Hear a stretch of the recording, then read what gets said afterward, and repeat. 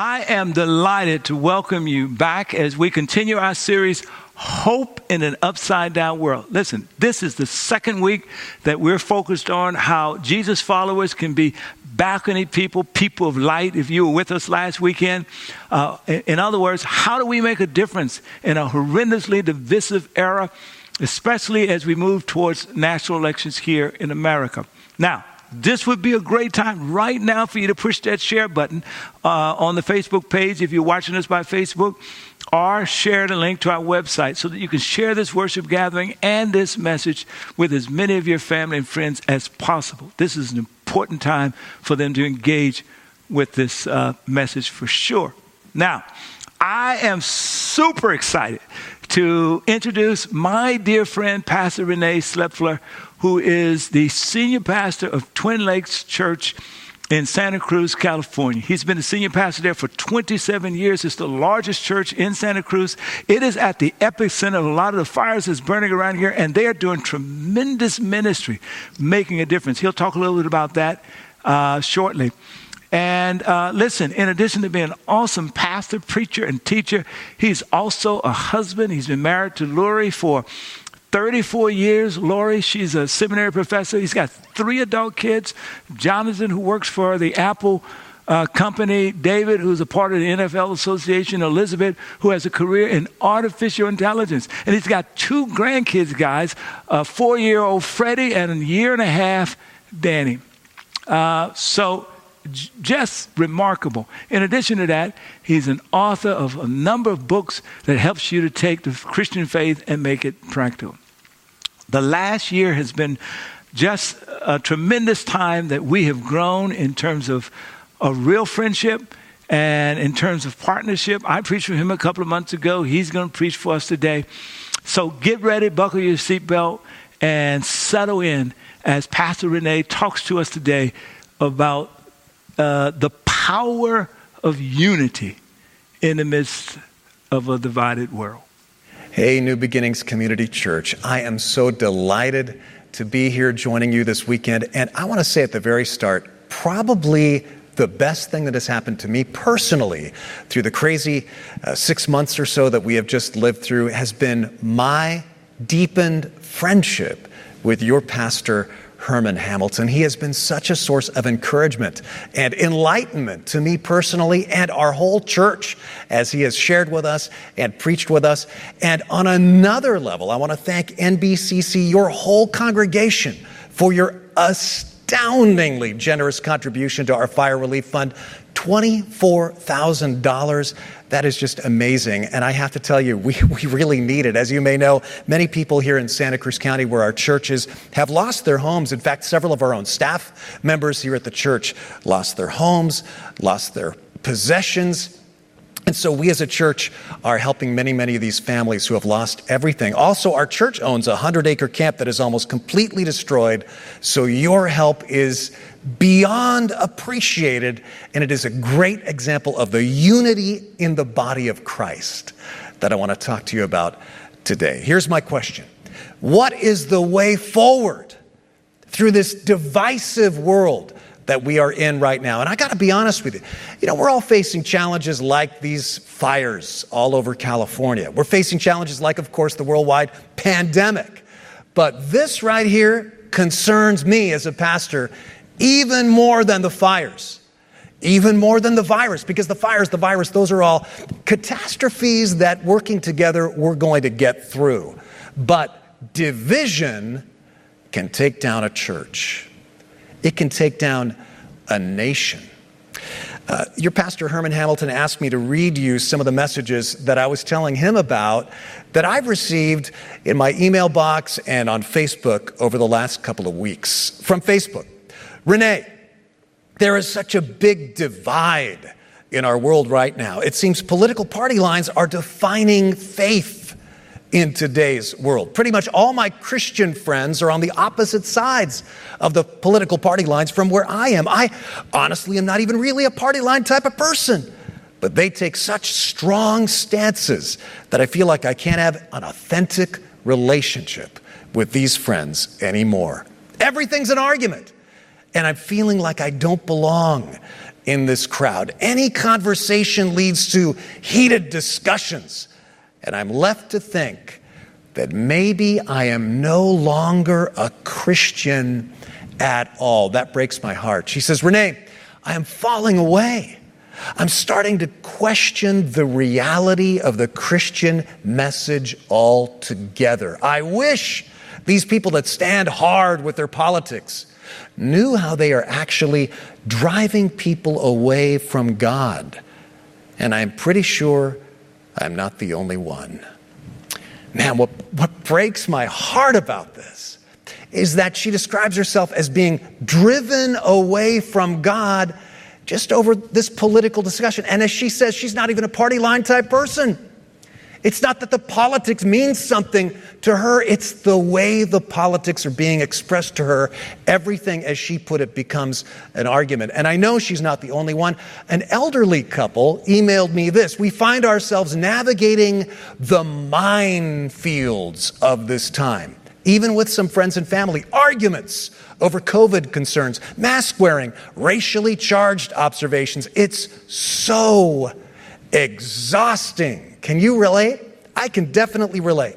The division, the suspicion, the tension is so real. It is all around us. And guess what? Jesus saw this coming. Jesus saw this division coming. How do I know? Well, the night before he is arrested and crucified, Jesus has the Last Supper with his disciples. And he has a prayer request. Kind of like at the end of a Bible study. You know, when you go around the room and you go, anybody got a prayer request? Imagine sitting at this circle, at this table with Jesus. And he kind of raises his hand and says, yeah, I got a prayer request. Something's really bothering me. Something's really on my mind. Oh, what is it, Jesus? And in this passage that John records for us, we discover what Jesus Christ's prayer request was. Wouldn't you love to know what was burdening Jesus Christ's heart in this moment? Well, today I want to look at three things. What did Jesus pray? Why did Jesus pray it? And how can we do it? What did Jesus pray? Why did Jesus pray it? And how can we do it? I honestly think most Christians never pray what Jesus prayed in that moment. And that's a problem. So first, what did he pray? Gospel of John, chapter 17, verse 11. He prays for his disciples that are gathered in that room. And he prays, Holy Father, protect them. Earlier he said, I know Satan's out to get them. So he's saying, protect them from the schemes of Satan. Protect them by the power of your name, the name you gave me, so that what? What is he asking God to protect them from? What needs to be safeguarded? Protect them so that they may be one as we are one. What Jesus Christ was most concerned about in his final hours before his crucifixion was their unity. And then he prays for you. He prays for NBCC. He prays for me.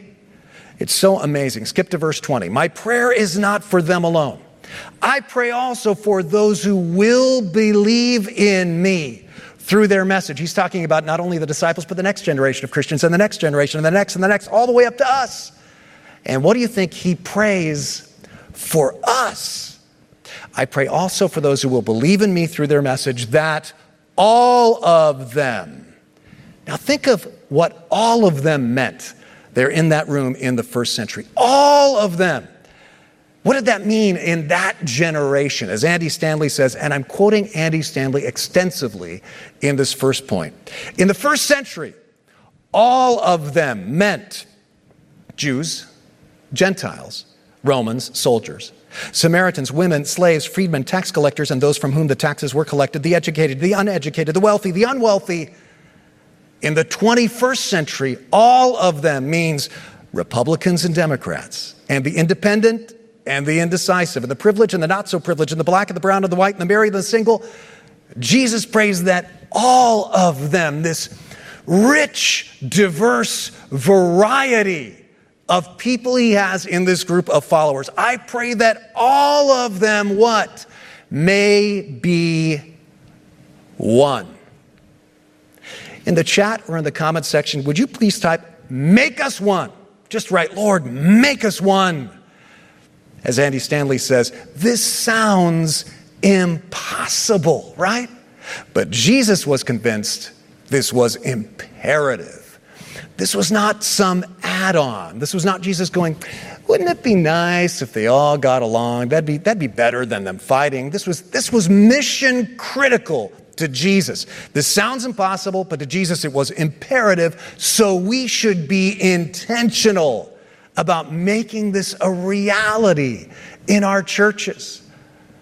But this doesn't come naturally, does it? Naturally, after something brings us together, we tend to scurry to our little corners, politically, racially, and every other way. That's just human. That is why Jesus prayed for it. He said, my church is going to be the place that is different. My church is going to be the place where Jew and Gentile and black and brown and white and liberal and conservative and socialist and libertarian can all actually be one. And some of you right now are going, well, that's impossible. But Jesus continues, Father, just as you are in me and I am in you, may they also be in us so that what? Why is Jesus praying for unity? Just so that, you wouldn't have friction in your NBCC home groups? No, it actually doesn't have anything to do with us. He says, so that the world, people outside of the faith, the world, people who would drive by your church and my church and kind of like roll their eyes, so that the world may believe, may be convinced of what? That you have sent me. In other words, when people see at NBCC or at TLC, Twin Lakes Church where I serve, what they do not see anywhere else, especially right now, unity beyond the normal social divisions, that, more than anything else, according to Jesus Christ, is how the world will know that Jesus was really sent by God. This is how important this is. And Jesus doubles down on this in the next verse. He says, I have given them the glory that you gave me, that they may be one as we are one. I and them and you and me, so that they may be brought to complete unity. Now, he does not mean political unity. This is unity that goes far beyond politics. How do I know? Well, because in that upper room where he originally said this were disciples who were incredibly divided in their politics and in their social class. I mean, on the one side you had Matthew, who was a tax collector. That meant he was part of the Roman system. And on the other side you had Simon, who was a zealot. That means he was part of a party that was meant to upset and overthrow the Roman system. And both Simon and Matthew were handpicked by Jesus Christ to both, despite their divergent political views, be a part of this core group of 12. Because Jesus says, then, and here it is again, then the world will know that you sent me and have loved them, even as you have loved me. It's all about love. When people see us being unified, even the Matthews and the Simons being unified together, then they will know about the love of God. Let me put it this way. The best argument for our faith is the church being the church as described by Jesus. Do you want your loved ones to know Jesus Christ? Do you have maybe a relative or a neighbor and you've been praying for them, and maybe you've even asked Pastor Herman or one of the other pastors at NBCC, hey, what's a good book I can send them that might persuade them of the truth of Christianity? What's a good kind of argument that would silence their objections?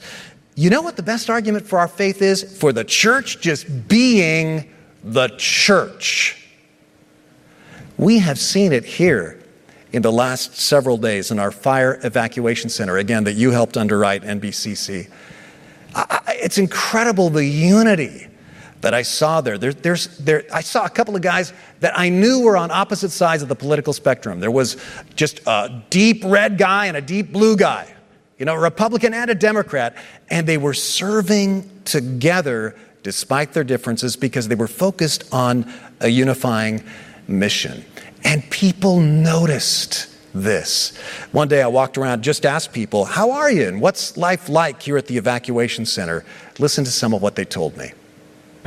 It's just wonderful because where I came from, I was just terrorized I thought my house was going to blow up, and this is like a little slice of heaven. It's so nice. People are so generous and kind and loving. It's great. We came in Friday night and we were evacuated from home, and very few things we brought with us. We were able to get electricity and water, and people were dropping things off for donations, and food is just so overwhelming. The generosity of the community and the church members has just been wonderful. Has really given us peace and just feeling the love, and it's such a scary time for everyone. Twin Lakes has just been awesome. This is the best campsite we've ever been to in our life. Meals 3 times a day. I helped in the donation area today. I helped a homeless woman find the right place for her to be where she felt safe. And it was just, everything is awesome. When I sent a text message to Val asking if there might be a place in the parking lot for us to park our trailer for a few days, I never in my wildest dreams expected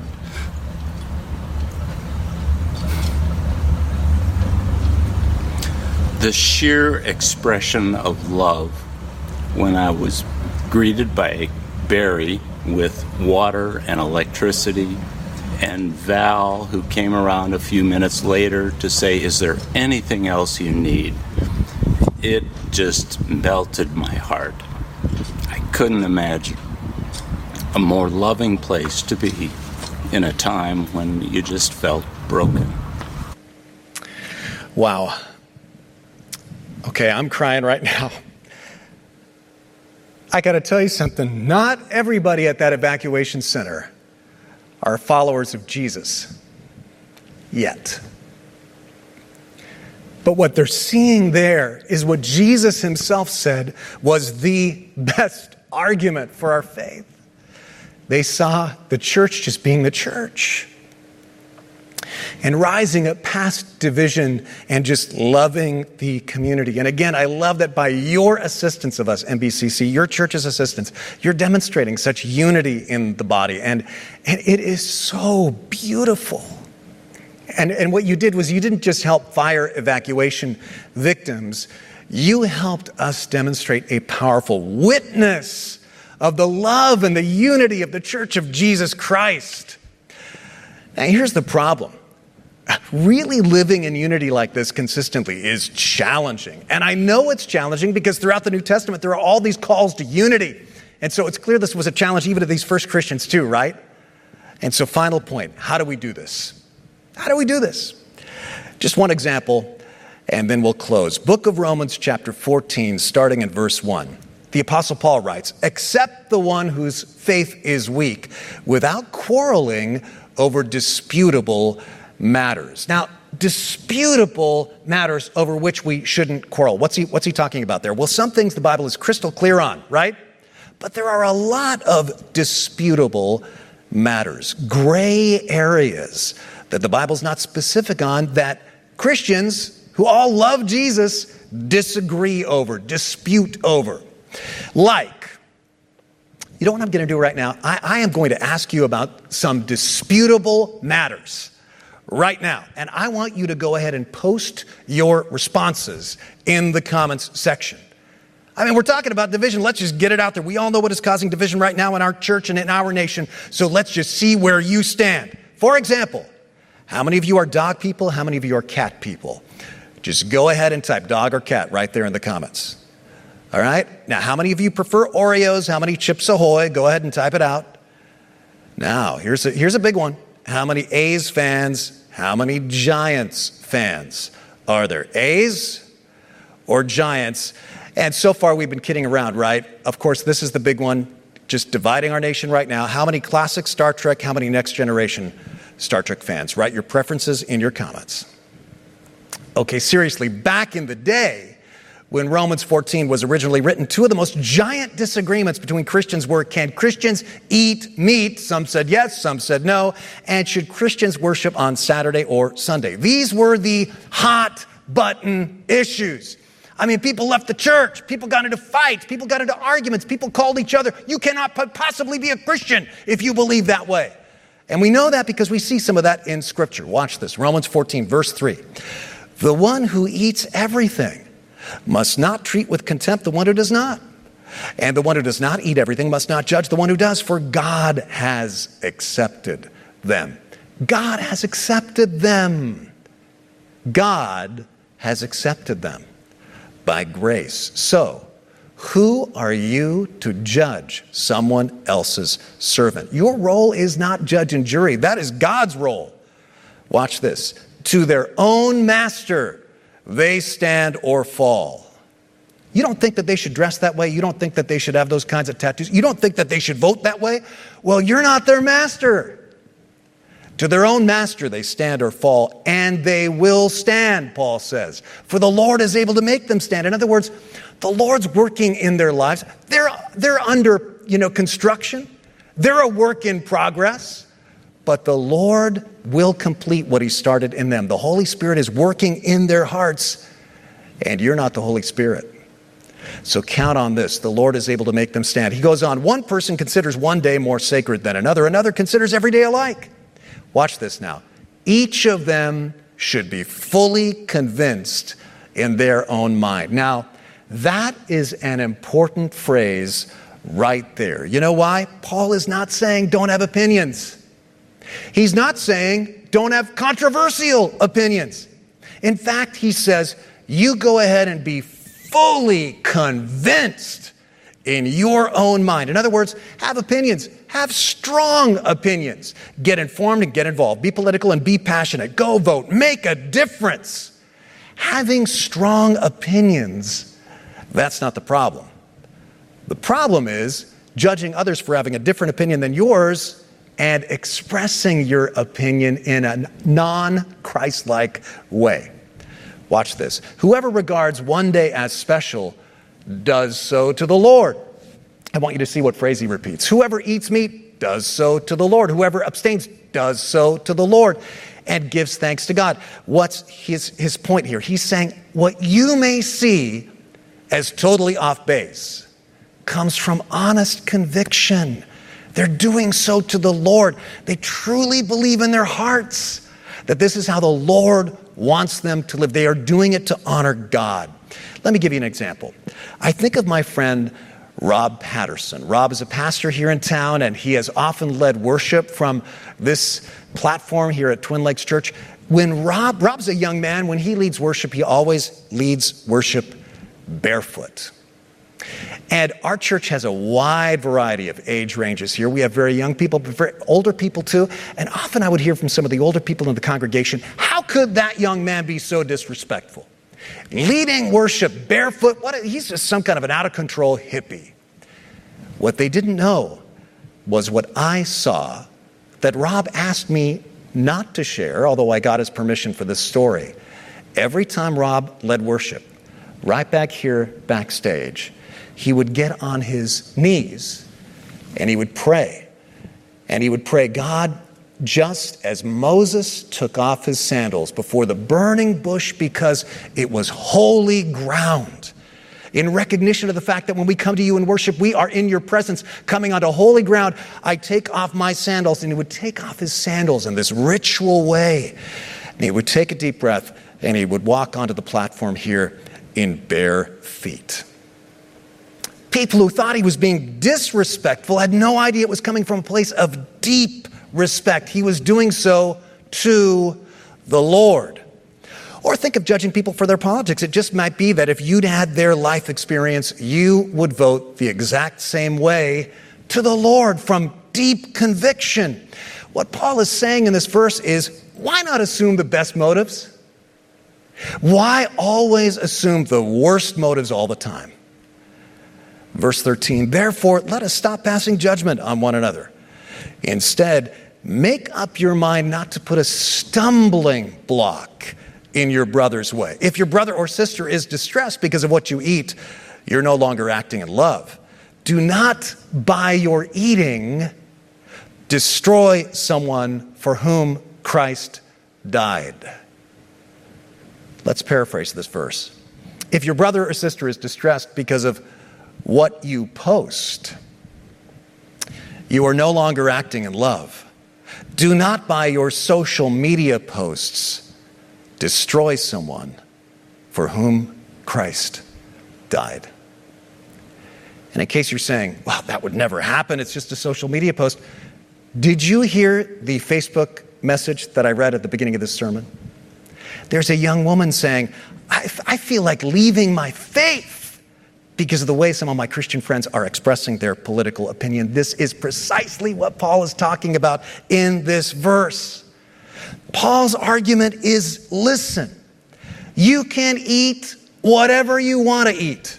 You can worship on whatever day you want to worship and have a strong conviction about it. That is not the issue. The issue is, does your expression of your freedom put a barrier to faith in the way of people, like in those emails and messages I read? As T.D. Jakes said, don't allow the ways you describe your convictions to alienate you from your brothers or sisters. Let's be more Christian than anything, more Christian than Democrat, more Christian than Republican. Can you type amen in the comments if you agree with this? If you do not agree with this, email Pastor Herman. No, just kidding. Email T.D. Jakes. But I'll amen that T.D. Jakes quote, verse 19, let us therefore make every effort, not just a token effort, to do what leads to peace and to mutual edification. Do not destroy the work of God for the sake of food or politics. Okay, so how do we not do that? Well, here's the way I think of it in my mind. In the Bible, there are clear principles, like a crucial issue in our country, racism. What's the biblical principle? Well, anti-racism, and it's all over the Bible. Genesis 9:6, all human life is sacred because it's all in the image of God. James chapter 2, the first half is all about do not show prejudice, do not show favoritism. Isaiah 58, do not oppress. Crystal clear principle in the Bible. We can all be united on this. And then in our world, we see problems, unfortunately, related to biblical principles, like in this case, racial bigotry. We can be united that that is wrong. There is a straight line between principles and problems. It is clear. And so we come up with policies to address the problems that go counter to biblical principles. And I put a dotted line there in the graph because policy is the point where Christians of goodwill can disagree. This is where there's nuance. This is where there can be disagreement. When it comes to racism or other social ills, I hope you see the biblical principle is clear. The problems are real. The policies can genuinely and sincerely held by Christians who all love Jesus can sometimes differ. The way you apply biblical principles to problems in the world to reach a policy that you're passionate about will depend in large part on how God made you, your personal passions, your own personal background. And here in Romans 14, Paul's basically saying, can you choose to assume the best heart motives of those who come to different policies than you do when you still agree on the problems and the principles? So let's wrap this up. You and I are, by our actions and posts and conversations, either contributing to the environment Jesus prayed for or subtracting from it. So, which are you doing? Contributing to the environment of unity or subtracting from it? Let me just make this personal. Do you jump all over somebody who thinks differently than you, or votes differently than you, or has opinions different than yours? Does every disagreement with you turn into a raging argument? Do you repost incendiary news stories that are designed to make people angry at each other? Then you are literally doing the work of the devil that Jesus Christ is praying against here in this prayer. I don't want to be like that, and I don't think you do either. So 2 action steps as we wrap this up. First, pray for oneness. Would you please pray with me for what Jesus prayed for? Heavenly Father, make us one so that we can influence many. Pray that for NBCC. Pray that for TLC. Pray that for all the churches in the Bay Area and in America. Oneness. Second, look for an opportunity to love unconditionally someone with whom you disagree politically. You know, Oreos and Chips Ahoy people, dog and cat people, original series and next generation Star Trek people. We really can all love each other. And check yes if you're willing to do this. Now let me close with a story. It's a story about a very unexpected place that I saw the power of Christian unity and really the source of Christian unity. Sometimes I help out at a family camp up in the Santa Cruz Mountains called the Johnny and Friends Family Camp. It's a camp with horseback riding and swimming and games and crafts and a speaker, but it's only for families who have somebody in their family with special needs. Usually it's one of the kids in the family. Sometimes one of the parents is in a wheelchair or is a person with Down syndrome or another special need. Well, the last night of family camp one year, we had a talent show at the camp, and the final act of the talent show is one I will never forget as long as I live. A woman got up named Terry. Now let me describe Terry. Terry was a woman and a person of color, and Terry had severe cerebral palsy. And so in many ways she was a part of various groups not in the power center of our culture, shall we just say. And Terry's cerebral palsy was very advanced. She had no control over her voice or her body, or very little control. In fact, she moved her arms and legs so uncontrollably that except for her right arm, her other arm and her 2 legs had to be strapped into her wheelchair. When Terry spoke, you could only understand maybe 1 word in an entire sentence unless you really focused, really concentrated. Yet Terry just radiated a love for Jesus Christ and for other people that just drew you to her like a magnet. Terry quickly, over the week of camp, became like everybody's favorite camper. She was probably 22, 23 years old, and I think everybody just fell in love with Terry. But I will admit this. When the MC at the camp got up and read from his card and said, "And for our final act tonight, Terry will lead us in worship," I have to admit, this is how shallow I guess I am, my heart just sank as I thought, oh no, this is going to be embarrassing.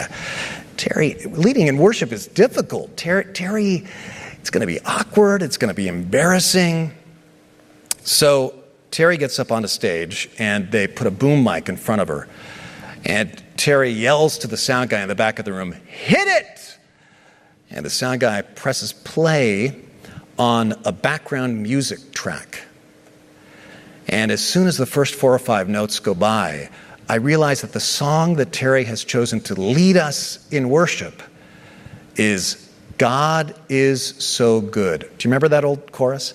God is so good. God is so good. God is so good. He's so good to me.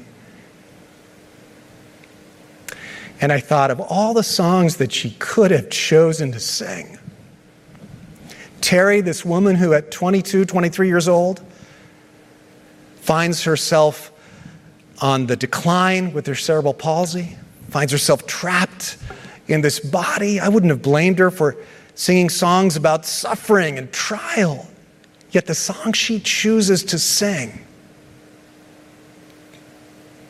is God is so good to me.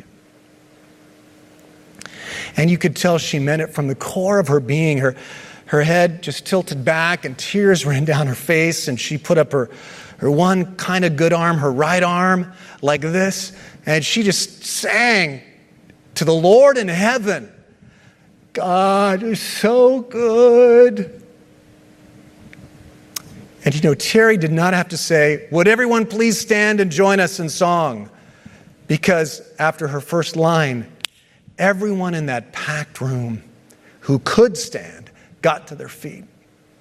And everybody who was in a chair or for other reasons couldn't stand raised their arms. And everyone who might have been an amputee or might have been a quadriplegic or paraplegic, they didn't raise their hands, but they tilted their head back just like Terry did. And tears were flowing down every face. And I looked down the aisle to my left, to my right, behind me and in front of me, and I saw brothers and sisters who were black and who were white and who were Asian, who were Hispanic. I saw brothers and sisters who were able-bodied and brothers and sisters with special needs. Presumably, I saw brothers and sisters who were Democrat and Republican. And all those differences were wiped away as we were lost in worship, lost in contemplation of how good God is to us, of God's amazing grace. Now you can see why I say I will never forget that moment. Because I got a glimpse of what Jesus Christ was praying for. The power of being so enraptured in love of God that it overcomes all of our superficial differences. Now, maybe you're saying, René, that's a beautiful story, but that's so naive for us to live like that today, outside of a special camp like that. I want to challenge you to remember that once upon a time, there was a handful of politically diverse Jesus followers, racially diverse, culturally diverse, socioeconomically diverse Jesus followers who actually did this. They were politically oppressed by the greatest political empire the world had yet seen. Today, that empire, not here anymore. But that little church still is. Because it lived like this. Just enough to draw people in to this beautiful promise. And Jesus' prayer for us is still the way forward to this day. Let's pray together right now. Would you join me? Lord, we pray for unity in our churches. God, may the exhilarating sense of unity in contemplation of your grace permeate our churches and draw people in. And God, I just pray that if anybody needs to repent right now of working against the prayer of Jesus for unity, that we would repent. And that we would say, may I lead with love. May I draw people to you because I shine with the love of Jesus in concert with people different than me. In the name of Jesus, we pray this. Amen. Wow. Thank you, Pastor René, for a powerful, challenging, and informative message. I am so grateful to you. Now listen, guys, here's the question. How will we respond? And I'm including myself in it. There are some additional steps that you should consider taking today. On your screen right now, whether you're in the Facebook or on the website or in the NBCC app, there's something we call a connection card. It's got some additional steps there for you, including saying yes to Jesus and becoming a Jesus follower today. So take a few moments and see, what is the Holy Spirit, what is God prompting you to do as your next step? Now, while you're thinking about that, I just want to say, whatever you do, get back here next week. I'm going to be teaching. We're going to continue our discussion on faith and politics. And if you want to be notified whenever we go live next weekend or anytime thereafter, click the bell icon and turn on the notifications. Make sure you select all. Okay, here's a reflection question that I want you to wrestle with and act on over the course of this week. Here it is. Take your phone out and take a picture of it. This week, How can you show love unconditionally? Notice the word show love unconditionally to someone with whom you disagree politically. And even if you want to tell them you're doing this work because you're trying to figure out how to be a better Jesus follower, that just might be a blessing to them. Okay?